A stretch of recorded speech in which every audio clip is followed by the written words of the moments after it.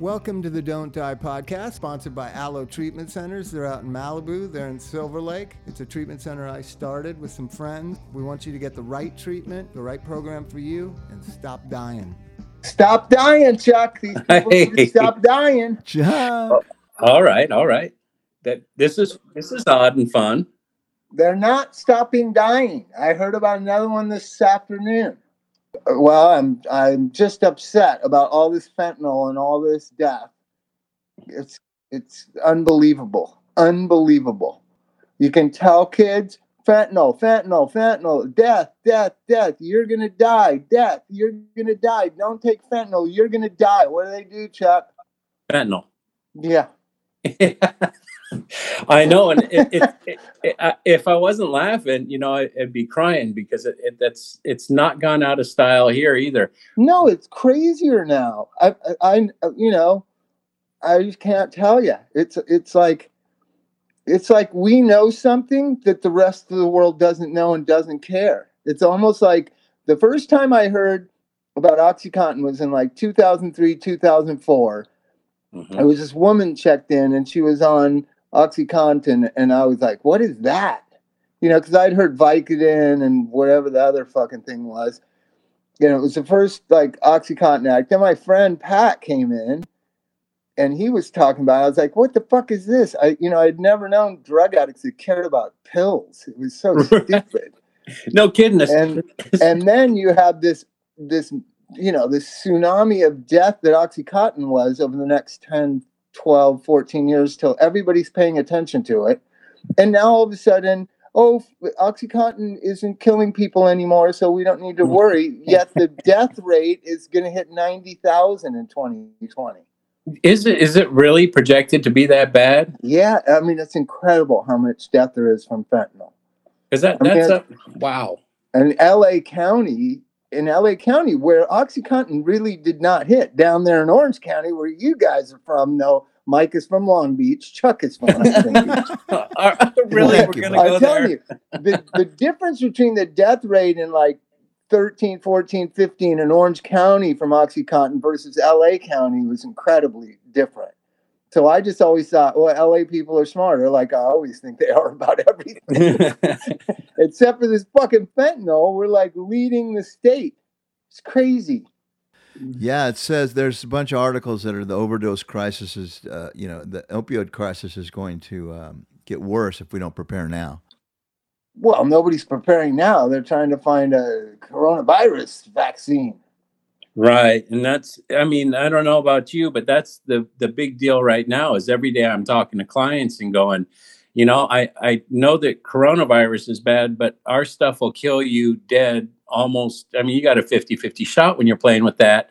So let's stay put. Let's do this thing. Stay in your house. Listen, I just straight up tell anybody, if you're under 65, you have a more likelihood of dying from fentanyl than you do from coronavirus, even if you get it. Yeah, I would imagine there's going to be some 20-year-old something sober living hopping motherfuckers that are going to get coronavirus and be all freaked out and do fentanyl and die from the fentanyl. Yeah.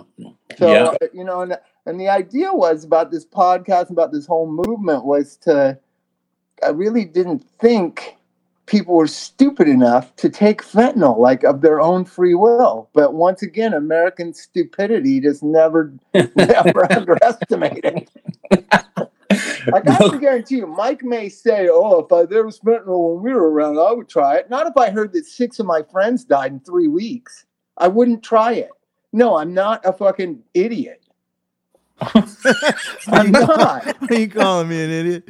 Awesome. No, I'm saying because you always defend it, but I don't think you would, Mike. I knew you using. You were very methodical about your using. I was, and I didn't share very much. No, you didn't. You never shared. No. Right. Chuck, you want to know the only time Mike was willing to share anything with me? He and Steve-O had gotten this ethyl, I don't know what the hell kind of alcohol it was. Like if you tasted it, it gave you throat cancer. And he said, "Here, try some of this." And I took like one swig and I was sick literally for 3 hours. and they were guzzling it, and shooting guns, and Would you have some white lightning or something? yes, white lightning. Oh my God. God, The only dang. time Mike ever shared anything with me. I think he once in a while he would give me his crack pipe and he'd say there's a lot of residue in there, and I'd be pushing it. And there's no residue in there. God, man, I did not care about my fellow junkie. I only cared about myself. I wonder if that's unique. But you think you would have done fentanyl if it was in this context where you know that I wasn't very smart. I mean, of you it. know, I'm not saying I was a very wise like drug mixer or anything like that. I just took whatever I possibly could, and I probably would have. Yeah, I mean, if I heard it was really powerful and it got you really high, that's kind of the MO of drug users, I would think. And I was always very concerned about not overdosing. How about you, Chuck? Would you be trying to die with fentanyl if you were an addict today? You know, I'd like to think that I would do it, but I probably wouldn't, because I like the idea of being loaded. I wasn't really a big fan of being dead. Near the end of my using, I probably would have done it with hopes of dying. But I mean, the idea of for the longest time. Wait, let's talk about that. That's interesting because I was trying to kill myself with heroin, but I never could get enough. Yes. At the end of my using in 95, if there was fentanyl around, I would have bought $20 worth and killed myself. You're right in that. But I would have always known it's a drug of death. Fentanyl is a drug of death. Right. Just People like need to get that straight. I wouldn't do crocodile. I wouldn't do that. There's stuff that I wouldn't have done. Like people were making the Jimson weed out of the weird plant and freaking out and blacking out for days and days and days at a time. And I never did that when it was going around just because I didn't have any interest. I like to be loaded and just on the verge of out of control. I like knowing I'm about to spin out. I don't like spinning out. I'm reliving my drug using, which I haven't done in a long time. In early 96, like the last 3 months of my using is when ICE kind of hit LA. And I was over at this guy Bob's house, and he goes, I got some ice. And he did it. And ice was this high potency meth or something. Yeah. And he did it. And he was so weird. And he was doing such weird things with his penis that I just thought, I swear to God. Why? I just thought, like, regular meth is good for me. I don't really need that ice stuff. No, I think that's how guys ended up with wiener tattoos and all sorts of weird piercings. Because this is not a guy that would be pulling his wiener out. And he was just like, hey, look, and he was like, I don't want to say what he was doing, but it wasn't pretty. That he thought he had pimples on his penis. Oh, right, yeah. Oh, my God. Yeah. Oh, the horror of drug addiction. But the kids still love it. Sounds romantic. I want to do that when I grow up. I want to get on some ice and pick up my penis, and then I want to take some fentanyl and die. Yeah, woo! That would be great.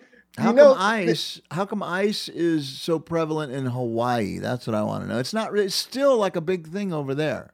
Yeah, because you can walk naked over there, can't you? Anyone I've ever known that liked ice that was always naked. Really? Yeah. Mostly guys, so it wasn't that pleasant an experience for me. You could be right. You're onto something there, I'm sure. But I can't believe it. I just got it's on Facebook, this girl that was not even in Aloe, was in PRC when I worked there 20 years ago. She's been struggling for 20 years trying to get sober, died last night or this morning. Just so fucked up how many people are dying. I thought don't you remember, guys? I was like at the end of last year, like, okay, let's wrap it up. Nobody's dying anymore. You know what's sad is that we went from 70 to like 65,000. We were like, we're winning. Yeah, we're winning. We're ahead. That's still, I mean, it's just really sad. I don't know where what the next move is. I don't think you can get much more extreme. And I hate to say that, touch wood, but There can't be a more extreme drug than fentanyl, can there be? A thing that I put out the size of compared to a penny, it can kill someone. I mean, it can't get any more powerful than that. There just can't be any fun in it. And death is of the moment right now. So we're cutting edge, you guys. So let me just say this is a funny thing. I have a multi-generational marriage here. So Chrissy's been watching this, the coronavirus and the death, and 10,000 people have died, and she can feel her anxiety. And I'm older and I have liver disease, so I'm high risk. And you can just feel this sense of urgency about death around here, right? So then I said, 3 million people die every year. You know that, don't you? And she had no idea. Then I talked to a neighbor kid who's in his late 30s. He had no idea. Young people have no idea that people die anymore. I've always known people die. No, I'm serious. It's like a blind spot of millennials. They have no idea that people die. Well, they're losing friends, so I think they're catching on. Yeah, in the addict population, but I'm talking the regular public. It just blew people's minds. So I've been saying to young people, hey, don't get too freaked out over this coronavirus. 3 million people die every year in America. Every one of them I've told it to is shocked. Because we sanitize death in this country. We don't tell children people die. I was 7 or 8 years old and my grandma died at our nursing home in Culver City. I was standing in the hall. My dad came walking out and he goes, well, she's gone, Bobby. And this is why we appreciate life, because someday it'll be over. That's at 7 or 8 years old. Children were told that. Now children think you live forever. Nobody dies. And I know of friends of mine whose one parent has died. They haven't told their 10-year-old children. What? Yeah, they don't tell them. Wait a second. Nobody dies. Where do coping mechanisms come from if you don't walk through that stuff? Well, me growing up around death at the nursing home and my parents being older and so many people dying in my family, it made me appreciate life. My dad was absolutely right. Life is precious. Yes. And if you're told you're entitled to life and life never ends and everything's just great and you always get a trophy and you always get a prize and everybody cares what you feel at every moment of every second of every day, you're going to be sorely disappointed by your experience in life over early adulthood from 22 to 32. That's going to be a very disappointing decade. I'll tell you, there's no way I could do right now being 52 and watching friends fall off from all sorts of things, not just drugs, but some of them are drugs still, but the cancers and the weird things that they were born with something. What about Dennis? Died of a brain hemorrhage at 42. Are you talking about Dennis Danell? That freaked me out. I'm like, we got sober to die of a brain hemorrhage? Are you fucking kidding me? Yeah. And I started thinking maybe being sober isn't all that great. Maybe it leads to brain hemorrhages. And my disease was working with that because I was only when did he die? I was only 2 years sober. And I was thinking well, you know what I mean? My addiction started saying well, maybe if you keep heroin and coke in your system, it keeps you from getting a brain hemorrhage. Right. Keeps you healthy. Yeah. It can thin your blood. It thins your blood. Sure. Do you guys know who Dwayne Peters and Jeff Grosso are? Yeah, I know Dwayne is. Well, okay, Dwayne's still alive and Grosso died a few days ago. Oh, is that why everybody's posting? That's why you posted that thing? I didn't post the thing about him, but lots of people I thought when it was Tristan's birthday, you posted a picture with him and Dwayne. Oh, no. Yeah, I did, but Dwayne's still alive. Dwayne's 10 years older than Grosso and hasn't stopped doing the drugs. It's those people that we look at, that we idolize, or that, when we're little and we see the people God, Jerry Garcia lived forever for a guy that did drugs that are supposed to kill you. No, dude, Dwayne's doing way better, man, dude. Yeah, I heard he's doing good. He's doing way better. Yeah, for how long? I think he stopped. Well, he's got a little shop, and he's up north in Santa Cruz, I think, or somewhere. Maybe Santa Barbara or someplace. But yeah, he's doing better. That's excellent. Well, And he he's could just smoke alive. weed. He's doing better than Grasso. Yeah. Yeah. let me tell you this thing. So when you think about this, what this pandemic could cause, like all of our heroes now are in their mid to late 70s. Right. Bob Dylan, Neil Young, Keith Richards, Paul McCartney, they are all at the highest risk. So I happen to know that Keith Richards is buttoned down in a house and he ain't leaving until this thing is fucking over. How Right. smart is Keith Richards, ladies and gentlemen? You Yeah, don't man. get to be Keith Richards unless you're smart. That's the truth of it. He doesn't have Yeah. that cushion, man. He doesn't have that drug cushion or the cigarettes or anything anymore, man. I It's just wonder good. if Paul McCartney's out like hanging out and hugging people and being his regular nice self. Have you seen Ronnie Wood's posts on Yeah, I Instagram? see him. Fucking Yeah, great, somebody dude. sends him. Those are so great, man. He just like talks and it brought me to thinking about what you were talking about, anonymity and stuff, and how it's just kind of gone out of fashion. You know what I mean? He talks right Yeah, on the he- thing about so, AA. He's like, fucking, hey, go to a Well, meeting. he's not that. I was around him when he first got sober. He didn't even have a year, so it's probably he's probably only got 5 or 6 or 7 years. So I think all those guys that got sober later in life look to Eric Clapton and Elton John. And Elton John and Eric Clapton started coming out of the closet about it, like, 5, 6, 7, 8, 9 years ago. Eric Clapton and Elton John were the ones that said, you know what, fuck this anonymity. Yeah. Yeah. Eric Clapton, there's every musician owes a debt to Eric Clapton. The guy got sober 30 years ago, started a rehab, pays for it himself. His kid died and he stayed sober. That's amazing. Then wrote one of the most beautiful songs about it. Yeah. Which I don't like the song, but it is beautiful. Tears in Heaven. That's a Yeah, good one. I can't listen. How could he? It's hard. It's so I hard can't. to I listen just to. keep thinking about that kid. Like He's I got don't coping. He's got coping mechanisms. Death wasn't hidden from him. that I don't have. if my kid crawled out a window and fell to his death, I don't think I could stay sober. But then on the other hand, Eric Clapton did. Yeah. And we don't know what we can walk through until we have to walk through it. Well, I live on a I don't floor. want to I be don't think- tested, but I live on the first floor. That's a joke.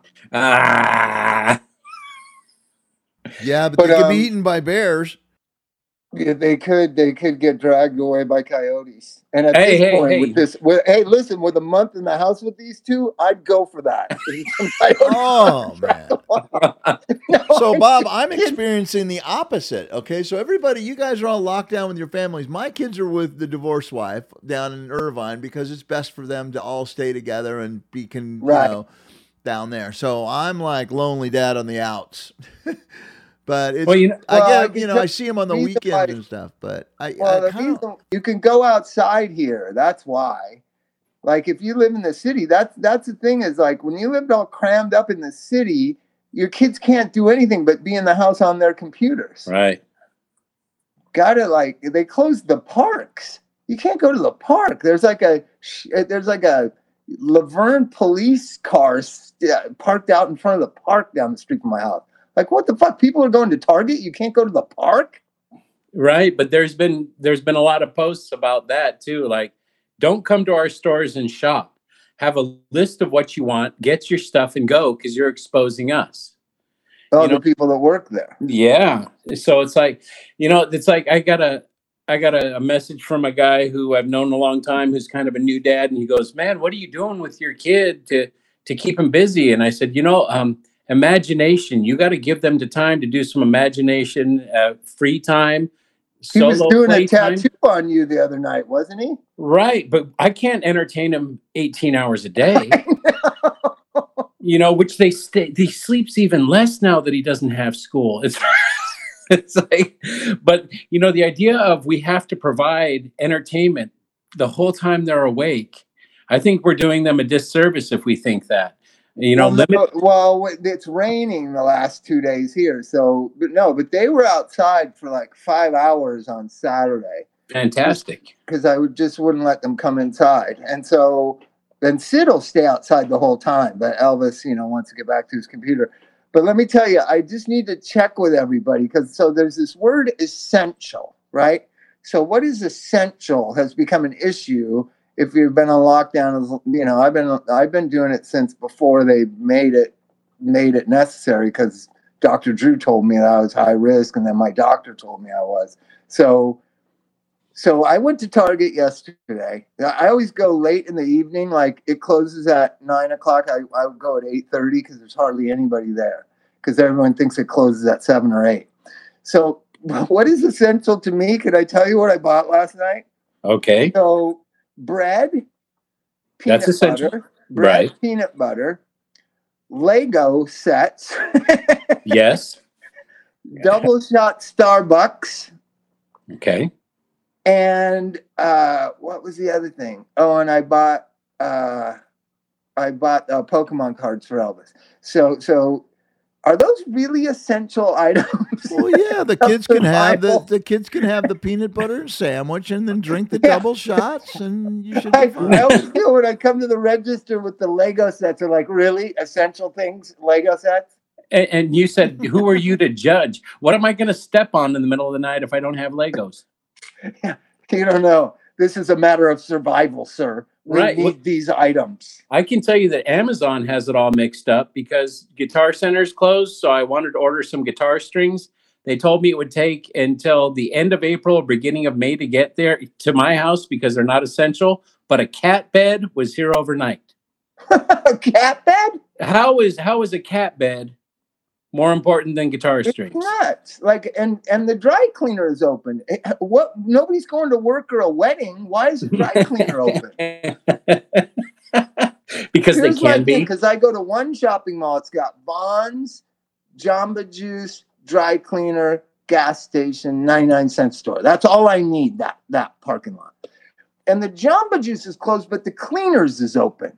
Shouldn't it be the other way around? Isn't healthy juice more essential than dry cleaning?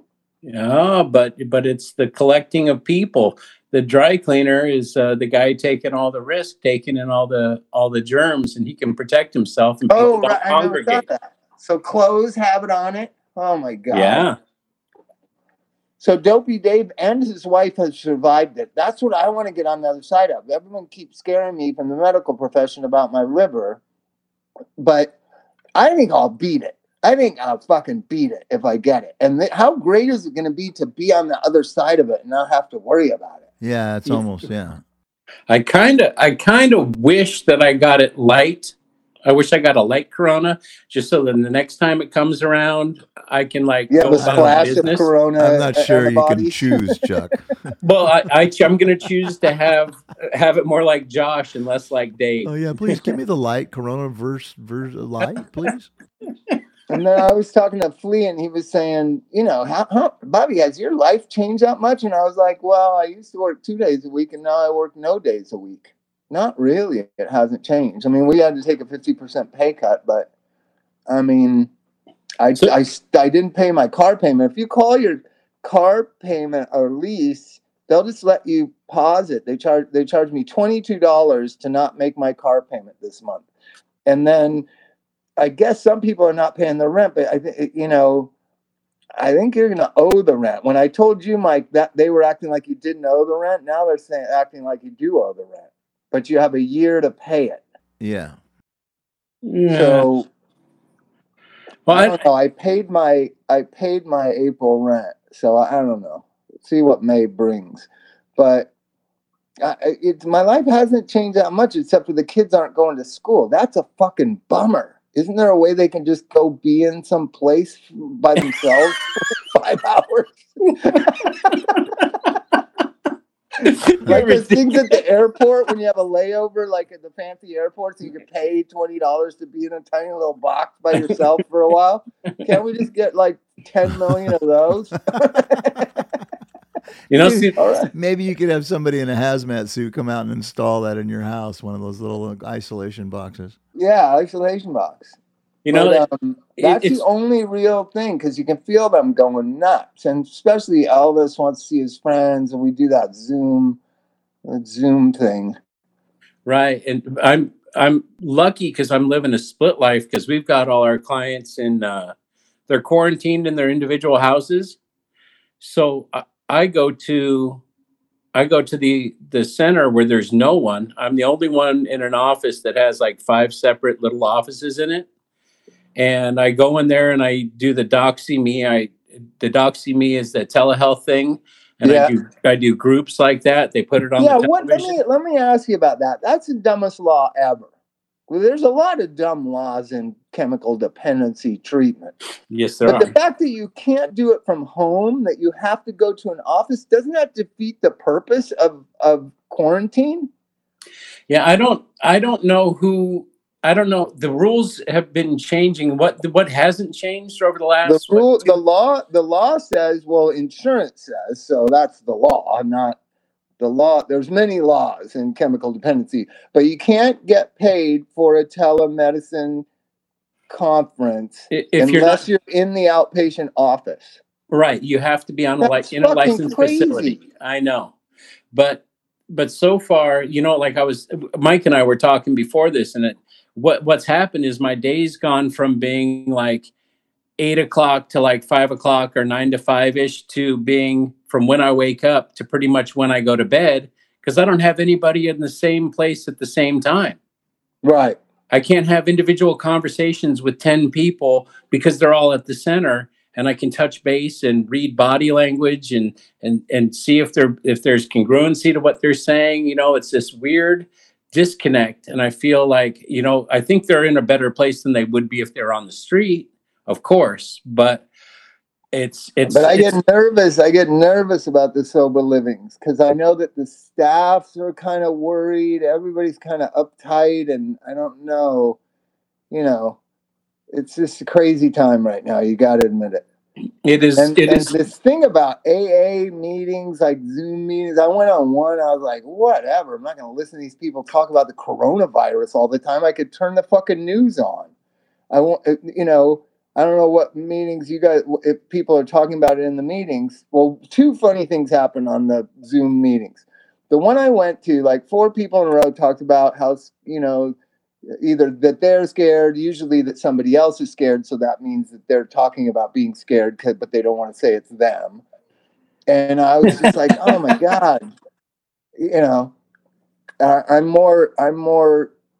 I'm more focused on day-to-day living than scared about the virus. I'm just doing what I can to fucking survive and survive the being together with 4 people constantly in a house. But there was nobody talking about that. Then I kind of tuned out, and then people were talking about old AA stuff, and I kind of tuned out. Then this guy kind of sponsor called a couple days later and said, I'm really traumatized with what happened at my meeting tonight. And I was like, what happened? And some guy got on there and was showing porn. I guess you can show what you want to the other members. And he was all high and saying, fuck God and fuck you. And I was just like, so why didn't you guys disconnect him? And he said, this is how he knew it was AA. Nobody could figure out who was hosting the meeting. They get rid of Nobody was in charge. And half the people were arguing with the guy. And I was just like, oh, I wish I was on that. I wish I was on that meeting. Yeah. That was way better than talking about the coronavirus. Well, yeah, it might make it more exciting, right? But and there's that. Can you broadcast to other people when you're on? It's on Zoom. It's a Wild West, man. Yeah, and they go showing porn on the AA meeting. Well, I mean, instead of sitting in front of his phone, he's showing you what he's watching. He probably did some ice. Yeah, he did some ice, right? He's an ice addict. We're supposed to have love and tolerance for that. Yeah. Yeah, just mute him, I guess. Apparently, but I just know, like, nobody knew how to just disconnect him. And he was on there for like 30 minutes ranting and raving, and people were arguing with him. I said, why didn't everybody just sign off? Listen to this, though. So I say, why doesn't everybody just sign up? Why argue with like a crazy high porn guy? And he goes, well, I mean, we had said the meeting was going to be from this time to this time. And what if there was a suffering addict? Oh, no. I was like, oh my God. If no. there was a suffering addict who wanted help and went on there and saw porn and people acting crazy and arguing, he would have never come back, or she would have never come back. Nope. You say, hey, if you're new and you're on this stream, You should disconnect right the good people are leaving. Go to Quarantined Alcoholics on Facebook and find another one. I wish, but the weird Zoom AA meeting experience for me was I was on one that was all boring and professional, and people, either whining and complaining they're scared, or other people are scared, or giving your typical AA answers. And I was bored shitless, but you have to act like you're paying attention because everyone can see you jumping around, right? And then, so I was hating the meeting that was normal. And then when I heard about this one that was crazy and chaotic, I wished I was in that meeting. Yeah. You can, with the Zoom, at least you can cut the video and just have the audio. I can barely walk and chew gum at the same time. Yeah, literally do that. It's real simple. You touch the bottom of the screen and you cut the video, but you keep the audio on. And then I just told the people, I said, you know what? I don't look at you when I'm in a meeting anyhow. I just listen. So I'm going to put it like this. And then I could cruise around and it didn't matter. They weren't seeing me. And then when I went to share, I put it on the thing so they could see my beautiful face. I was on like a business call, and some guy started picking his nose because after like an hour, you forget you're on the phone. The guy was picking his nose, another guy yelled out, "Get it, get it!" Oh God, this is fucking insane. It is. Yeah, it's a whole new thing to learn, to navigate, and I know I'm not a big fan of it, and I don't really, my sobriety isn't hinged on meetings the way some people's is. So I feel like I talk to enough alcoholics throughout the day, and and it's not the whole of who I am. We've discussed this a lot about how that's what I like about Ron Wood is that he's not Mr. Sobriety. He's a lot of things, and being sober is one part of who he is. Yeah, and he's starting off his day with the 24-hour day book. I used to start off my day with I forget what it's called. It's a blue little tiny book like the 24-hour day book, but it was called The Eye Opener or something. I got it when I was like 3 months sober. And it was just quotes. It was just quotes of stories out of the big book. And I just like the humanness of it. I hate the preachiness of the steps and people's opinions about the steps. I like people's experiences, right? Mm-hmm. Yeah. And I understand in the meeting I was in, this is like a few days ago, the meeting I was in, it's just like, I know people are scared, but you're also, living a different life than we've ever lived in a post technology world. It's kind of weird. Like, I've been with Elvis, Sydney, and Chrissy more in the last 3 weeks than I have, even though we were together a lot. You're in the same room with somebody for like 10 hours. It's crazy. Yeah, and that's I get that, and that's why I take Bug down to the river trail where there's nobody or something. Get him on a bike and give Amy a break. Is it not raining down there? It's been raining here for all day and night. It's raining today, but I was at work this morning until about 2, and then I came home. So it's just like, if it wasn't raining, I'd be jumping on the bike and taking Bug so she can get a little bit of human time. Because that's true. We love our kids, but there is a point where it's just like, okay, that's enough kid for right now. I love the kid, but it's just a little bit tight. And I think it takes a lot to say that because people will judge you for saying that. But it's just I say it all the time. People judge everybody for everything. It's so stupid. Like, I saw this, I'm not going to say who it was, but there's like a couple that I really admire. They've been together for 20 years or whatever, and they had a kid a couple weeks ago. And the moment, like, the baby's on the woman's stomach, like, I don't even know that the umbilical cord is cut. I guess it is. You could see that the woman had makeup and hair done. And I was like, how the fuck is that? Like, it's the craziest world. And so I didn't want to judge. I only talked to Chrissy about it. And I was just like, do women really get all made up right after they give birth so they can have a good picture with the baby on their belly? And she goes, oh, yeah. Oh, yeah, for sure. And I was like, what kind of world do we live in? Maybe it's a filter. I don't want to shame that person or whatever. They're habituated into a false belief about what beauty is and what life is about. But I just felt like, oh my God, we're living in such strange times that people. I could just imagine like a hairstylist and makeup person come while they're giving birth. Do you know about this, Chuck? Do you know about this, Mike? I've heard of it. Yeah. Is that crazy to you? I try not to think about it. You've been there many times, right? Mike's been there as many. How many kids? All three of us have 3 kids. Yeah.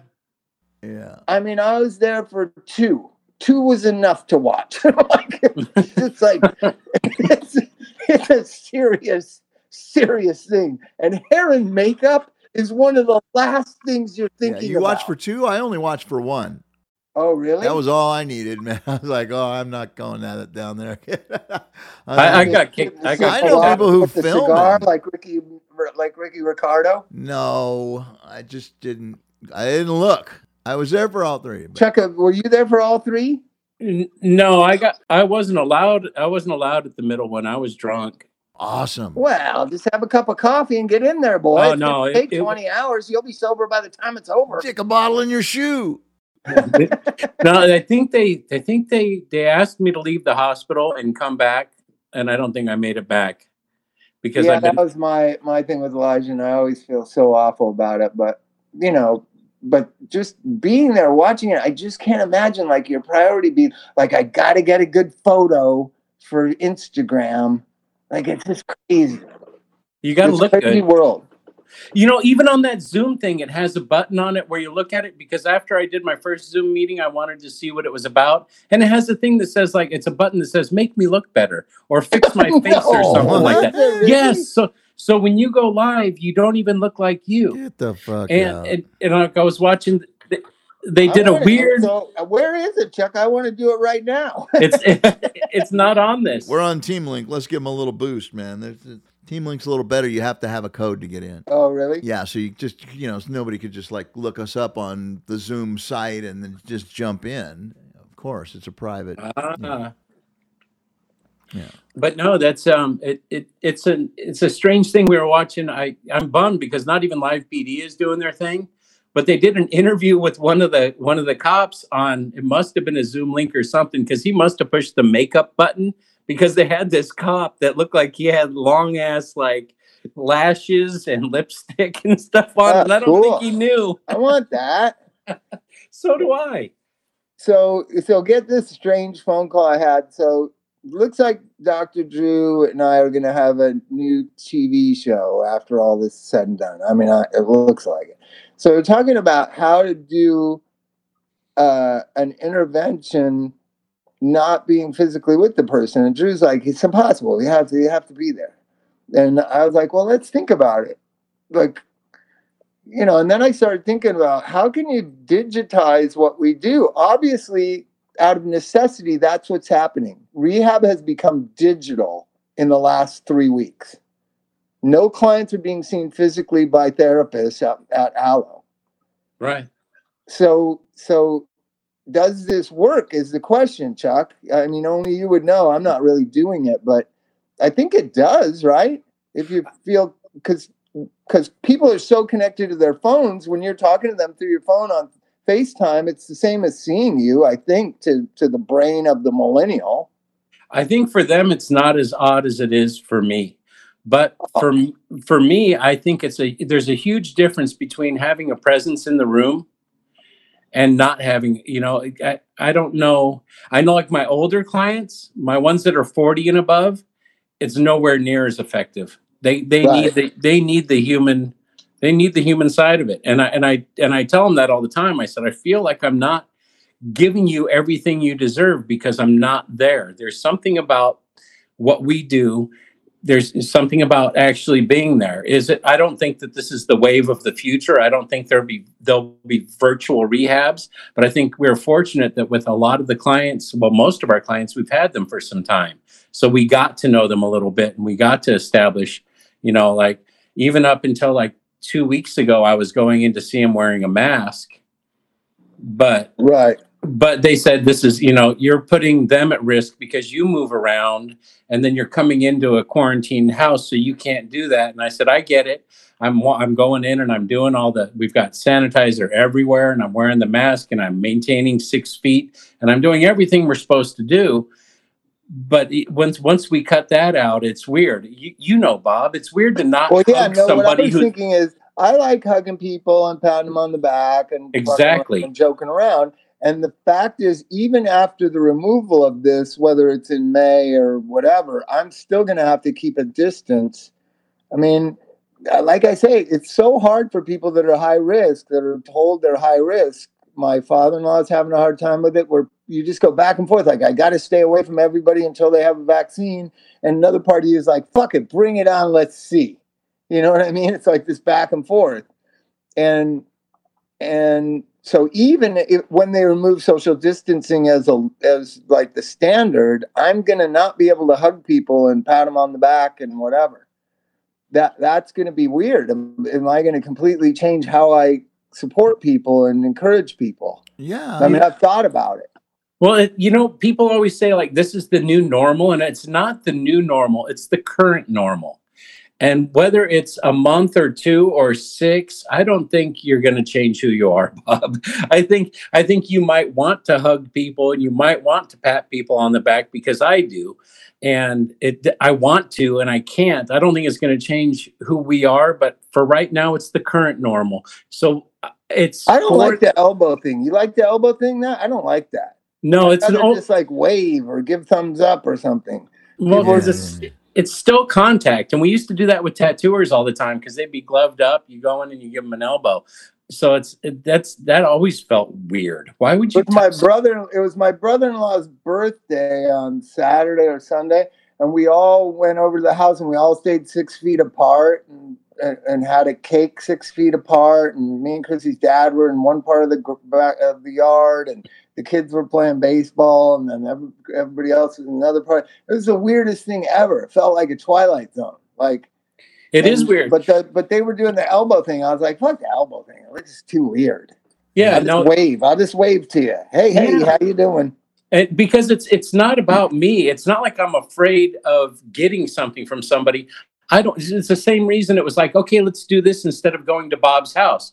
What if I saw somebody yesterday, or I touched something I shouldn't have touched, and I'm an asymptomatic carrier? I don't want to be the reason you get sick and die. So that's why we have to have testing. I mean, I have more hope that they'll have testing in the next month or 2 that you can just buy or just get a hold of, and then you can screen people that you come in contact with. You can just do a wipe and in 15 minutes know if they're positive or asymptomatic or not, and then you can widen your exposure.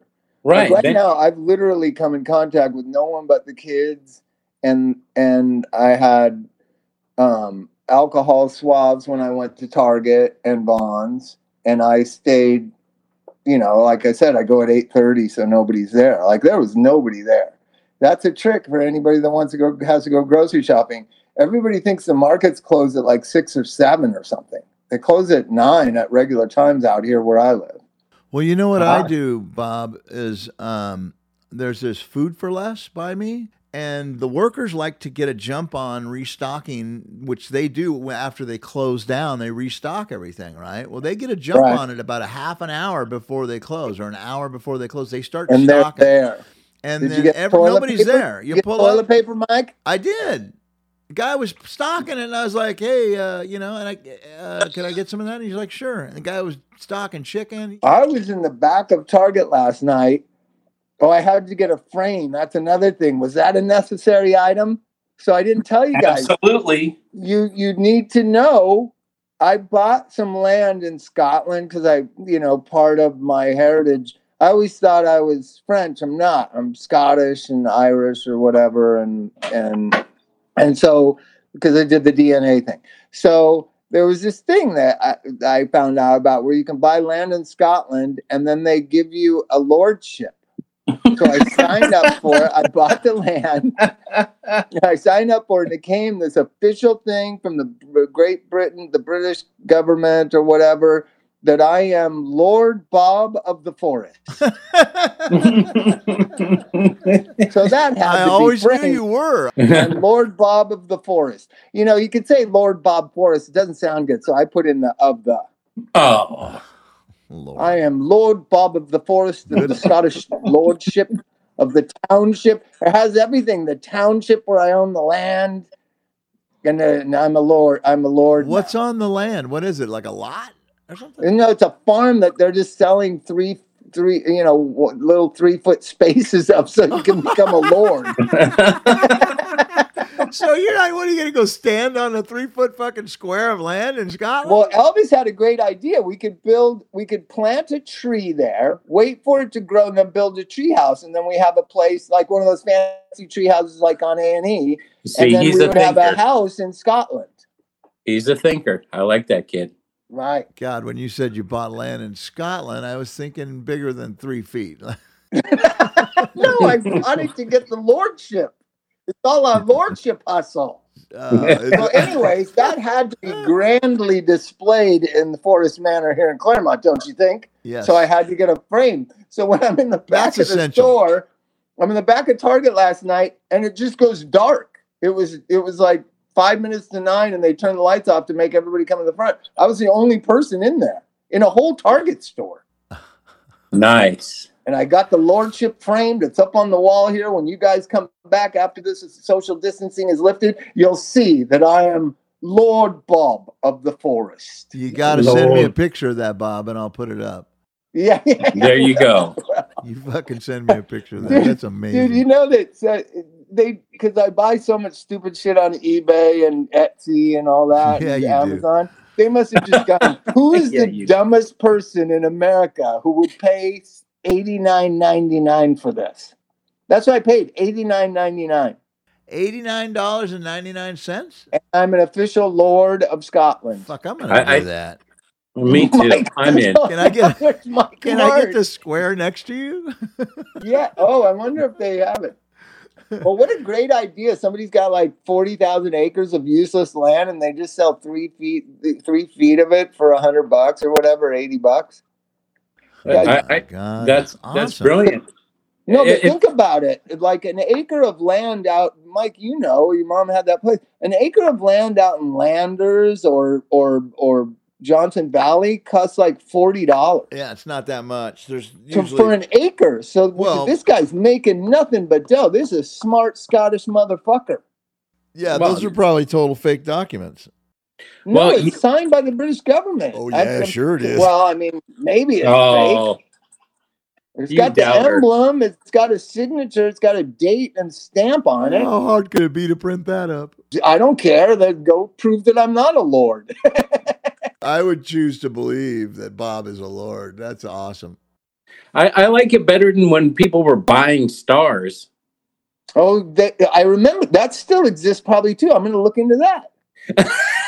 Listen, I got nothing but time on my hands, and I got a PayPal account, bitches. Oh no! Don't No, buy I stars. sold some. It's just a side project I have, and sometimes I just look at my PayPal account and it's got $700 in it. I'm like, oh, I need to spend this. Like, Why it's do you not have money that I earn or whatever. It's just like comes in there sometimes. Are people paying you through PayPal for stuff? Yeah. It's just this one thing. Oh, nice. Yeah. So all of a sudden I'll go and I'm like, oh my God, I need to buy a lordship right now. Absolutely. And maybe a star. Thank you, Chuck, for helping me. Oh, God. Yeah. So Elvis is probably pretty excited about that, though, right? The dad's a Yeah, he lord. loves the Lord. They call me Lord Bob around here now. Oh, that's nice. No, they don't. Yes, Elvis does. That's When I perfect, came man. back from Target last night, he opened because he feels like we're going out into like war or something. Elvis hasn't left anywhere, so he thinks like, oh, Dad went and he's gone for an hour and he's come back. And so you open the front door and he goes, Lord Bob of the Forest. I was like, yes, my serf. How fucking great is that, man? Yeah, gotta make it funny. You gotta make it fun. Yes, my liege. What's your favorite part of the big book? Because I got favorites, and they aren't the ones that are popular. This is a design for living, a bridge back to the real world. We are not a glum lot. We wear our sobriety like a loose, comfortable garment. Everybody has to choose what they believe out of this stupid fucking 164 pages. And I've chosen ones that make sense to me. And I believe anybody listening or anybody that's sober, you don't have to adopt what somebody else told you. Read the fucking book, read it 3 or 4 times till you understand it, and then decide what are the gems that mean something to you. Because I've never been at a meeting where somebody has quoted the things that I love out of the big book. How about that? Yep. You know, there's a service manual too. They always quote the acceptance thing. It's always out of context. That's not what Dr. Bob meant, or Dr. Paul meant. It was strictly about his wife. It wasn't about racism, accepting racism, or accepting assholes, or accepting people bullying drunk people at meetings. I've heard the acceptance thing garnered over things that you should not accept. No, you should not accept racism. I think it was about Adolf Hitler, and he was a racist, Dr. Paul. No, it was about his wife. Wait, because he's from Orange County. He's got to be. Oh, my God. If he's from, I thought he was from Long Beach. All the AA people that quote acceptance don't understand. And they do it. And so that's why it's so doubly fun to me that they are what he's talking about, quoting him in the opposite of what he meant. Do you understand what I'm saying? So this is what he meant. He said, and he's talking about his wife, how he's mean to her and he's not very loving or kind. And he's seeing the hypocrisy in himself that he can be so benevolent and so kind to strangers, to drunkards, to criminals. But yet he comes home and he criticizes the one person who stood by him and loved him and cares for him and gave him children and a family. And he's critical of her. And what I love about it, he says she's too skinny. Now, I don't know about you, but to me, there's nothing that's impossible. But apparently in the 50s, that was possible. So she's too skinny. She didn't do the dishes. And he then starts to realize it's really this layer of onion of sobriety that he's talking about there, where, hey, it's kind of out of whack that I'm so kind and thoughtful towards strangers and I'm so critical and mean to my wife. That's what he's talking about. And that he has to learn how to accept her the way he accepts these people and these newcomers in AA. He's not talking about everything. He's not talking about 9/11 and all the things I've heard acceptance quoted over. You mean he's not talking about Trump? No. Oh. I thought he was one of those people that could see the future and he knew what was coming and that we just have to accept shit. No, but you're right in that they were in the times of AA, Nazi Germany was going full bore. They're not, I guarantee you, Bill Wilson and Dr. Bob were not accepting Hitler. Yeah. You know what I mean? It's just asinine the way people quote it. And then they don't quote the more mature things that I like. And I was 8 years sober when it really dawned on me that it says, this is a design for living, a bridge back to the real world. And I was like, I've been living in the AA world, being a big shot and going to eight meetings a week and sponsoring a bunch of guys and thinking I'm the cat's meow when I'm working at Millie's. Like, really? You're fucking 40 years old. You're working washing dishes. You're somebody that somebody should listen to about life. I still feel like that about me, but at least we haven't gotten drunk in a long time. We haven't done any dope in a long time. Come on, Chuck, you're trying to universalize yourself. You raised great kids. You're the most loving dad. You're a doting and dutiful husband. You are what it's talking about, a bridge back to the real world. You live in the real world. I'm talking about people that go to the Costa Mesa NA clubhouse and sit there for 3 meetings a day and tell everybody how it's supposed to be. You know what I mean? The Alano Club heroes, yeah. I like some of them. There's a guy that in the Alano Club in Glendale, And he always says the same, like, if it's a meeting that, I don't know, in most meetings he obviously doesn't like, because at the Burning Desires thing, he always says the same thing, and I'll leave you guys with this. Yeah, I'm so-and-so, and I'm an alcoholic. I'm a real alcoholic, and I didn't hear what I needed to hear tonight in the meeting because I'm a real alcoholic. And then he lays down his opinion of real AA for real alcoholics. And everybody goes, okay, great. Okay, let's pray and go home. Oh, And he's been sitting there doing that since the 80s. oh, good God. How fucking, how lost can a person be and not be drinking? Some of them are worse off. I don't know. I know. We've talked about that. A lot of them, their families don't know who they are. Well, I'm going to read you guys something that I sent to a person who had 8 years who's in rehab right now, and they're feeling bad and feeling ashamed and blah, blah, blah, blah, blah, right? I'm going to read you what I wrote right before we came on the air. Okay. This is what I truly believe. You're right where you need to be. Perfect. I never have held much pride on time. It doesn't exist. Who are you? Your character. How do you treat people, including yourself? That's what matters, not how long you haven't taken drugs for. Some of the most giving people in my life are not sober. I was thinking of Flea in that respect. And some of the biggest assholes I've ever known are many decades sober. But it's true. Like, I have friends that are still smoke weed and are the greatest guys in the world. And I'm going to say, oh, they're bad. And anybody who hasn't taken drugs for 10 years is like a genius Mother Teresa. It's such a childlike way of seeing the world. That's true. Right. Don't die. Don't use fentanyl. Don't use that fentanyl. Be safe. Don't use that fentanyl. Use it from 6 feet away. Yeah. No. That makes sense, Chuck? Is that a good one? 6 feet away with 3 Narcan shots ready to go. Right. Stock up on the Narcan, and you should be fine. All right, you guys. Love you. See you later, Bobby. Don't die. Don't die. All right. Don't die, everybody.